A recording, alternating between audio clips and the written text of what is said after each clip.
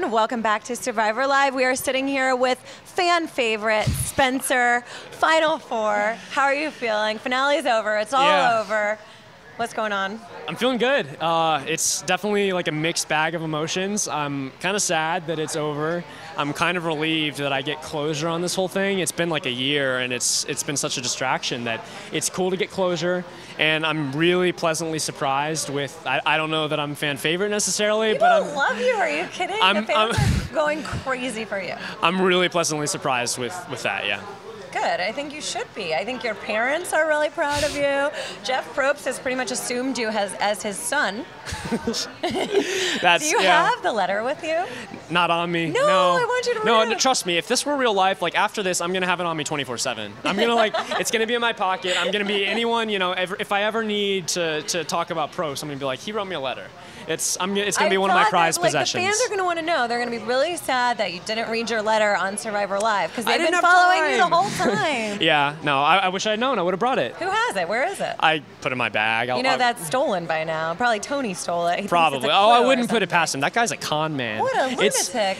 Lunatic, maniac, a good maniac. Obviously, you saw my speech. I love Tony, but you gave a very impassioned speech for him. Yeah, well, I think you probably swayed a lot of votes with that speech. Yeah, with that speech, it mattered to me that the right person won, and I felt like Tony was the right person to win. Mm-hmm. That said, Wu played a great game, and what I said about Wu, I think his decision to take Tony to the end doesn't speak well for him as a player, but it speaks really well to him as a person. And I love Wu, and I consider him a friend now. Yeah, he wanted to be the same guy as he is in real life, as he was in the game. Hey, you've been saying, I've been watching Survivor Live, obviously, and you've been saying that you wanted this to happen. You wanted someone to finally not take the goat to the end, right? I did want that, actually. So I talked to Rob. When Wu did it, were you like, go Wu? I really wanted you to be in the end, and I envisioned a final three with you and Tony and Cass. Yeah. Because I wanted to hear Cass's speech to the jury, and I thought, because people were going to brutalize her, right? And I wanted her to be articulate and smart. I think Cass should count her blessings, because she got voted out right before. She saved herself, the jury going off on her. Now, I don't know what I would have said, but at the time, I wouldn't be surprised if I would have just gone off. On Cass? Oh, yeah. So why do you not like Cass so much? Because she seems to have a block up against why people don't like her. Yeah, I think it's just like, part of it was game related. Part of it was me being bitter and her, making her move. But if the move had made sense, it would have been easy for me to forgive it. Yeah. But I felt like it didn't make sense. So you don't get her logic that she was on the bottom and then she flipped to be on the bottom. She wasn't on the bottom. I mean, I had other deals going, but I also had a deal with Tasha and Cass that I wanted to go to the final three with them. And God's honest truth, I wanted to go to the end with Cass. So she wasn't on the bottom in my book. Why did you want to go to the end with Cass? Because I thought I could beat her. I think that, part of why she wasn't so liked by the jury, it's not just, a move she made. It was, really more than that. It was just living with her. And not to say that she's just a horrible person, but she's the kind of person that the circumstances, not to say that.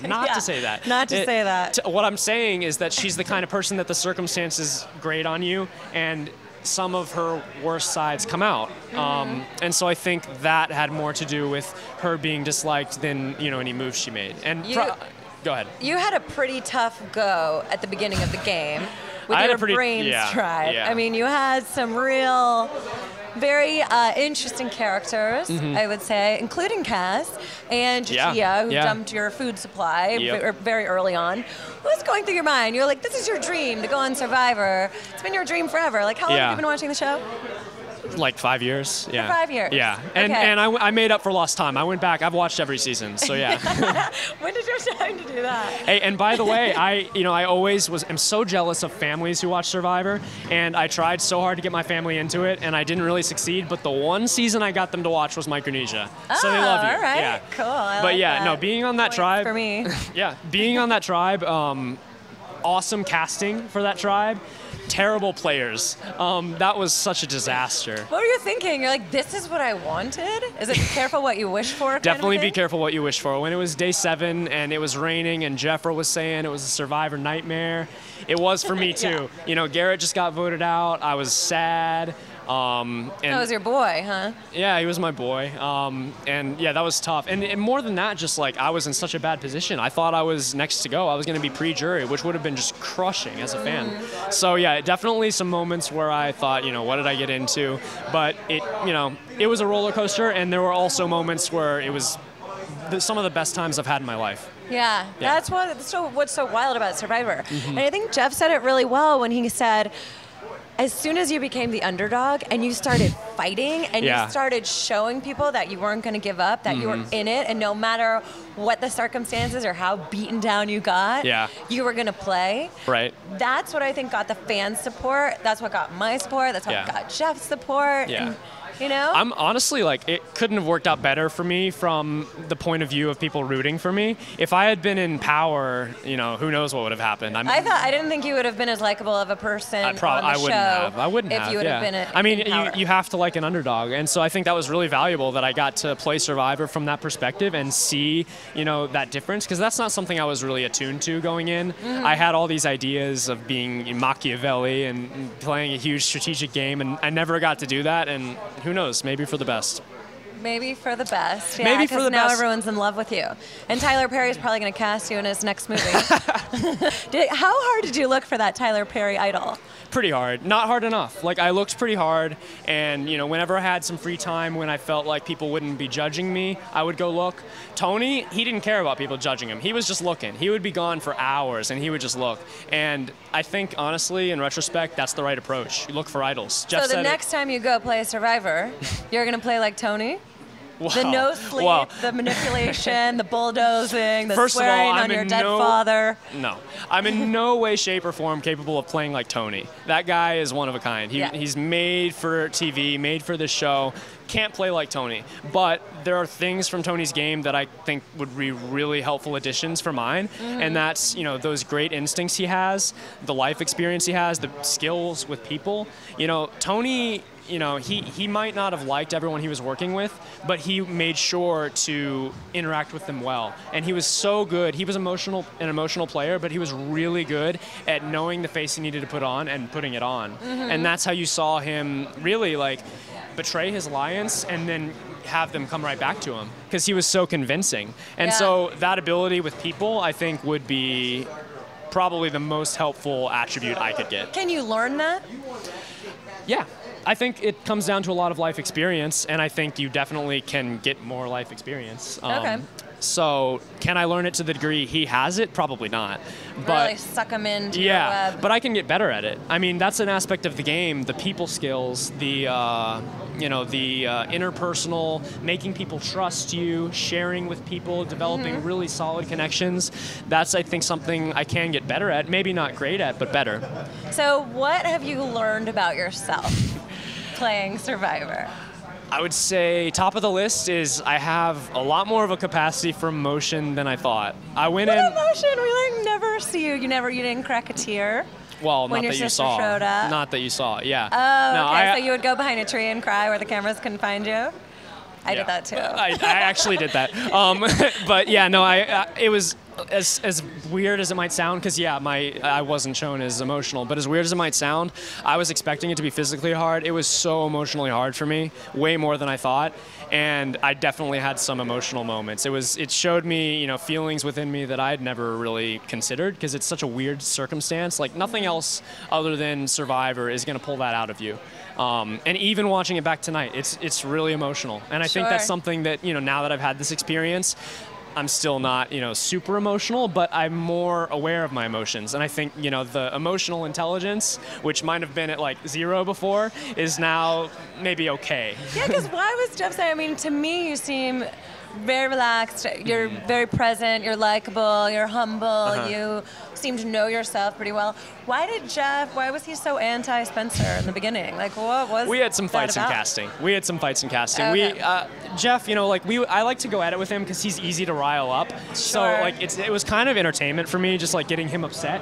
So and what makes Jeff upset? What would you say? The one big thing that made him upset is before the game, he likes to come and give a big speech to everyone and say, okay, this is going to be a great season. person. You have to play cutthroat. And one of the things he said was he tried to go into my playbook and talk about economics. And he tried to say that Survivor is the same thing as Prisoner's Dilemma. He said it's this thing from game theory and economics where Jeff's like, Survivor is Prisoner's Dilemma. You have to turn on people. You have to always cut their throats. And so when I went to meet with Jeff, I was like, Jeff, that is the worst analogy I've ever heard. Worst analogy. Like, I'm glad you know a little bit of econ, but there are times when you aren't screwing people over. It's not that black and white. And he's like, what are you talking about? My analogies are great. And I was like, no, they're not, Probst. To be corrected. And he got mad to the point that he ended up in that conversation taking his hat off and hurling it at me across the room. You got assaulted by the Probst? He took off his little cowboy hat that he had and flung it at me. You really made him. I've never seen him do. Jeff always keeps his cool, unless someone. Jeff always keeps his cool. Yeah, for the most part, unless someone doesn't give him a good answer at tribal council, or like someone's kind of being evasive to a question, or like giving him some sort of canned. I understand that. I can be temperamental too. I get that. I relate to that. But he can be fun to rile up.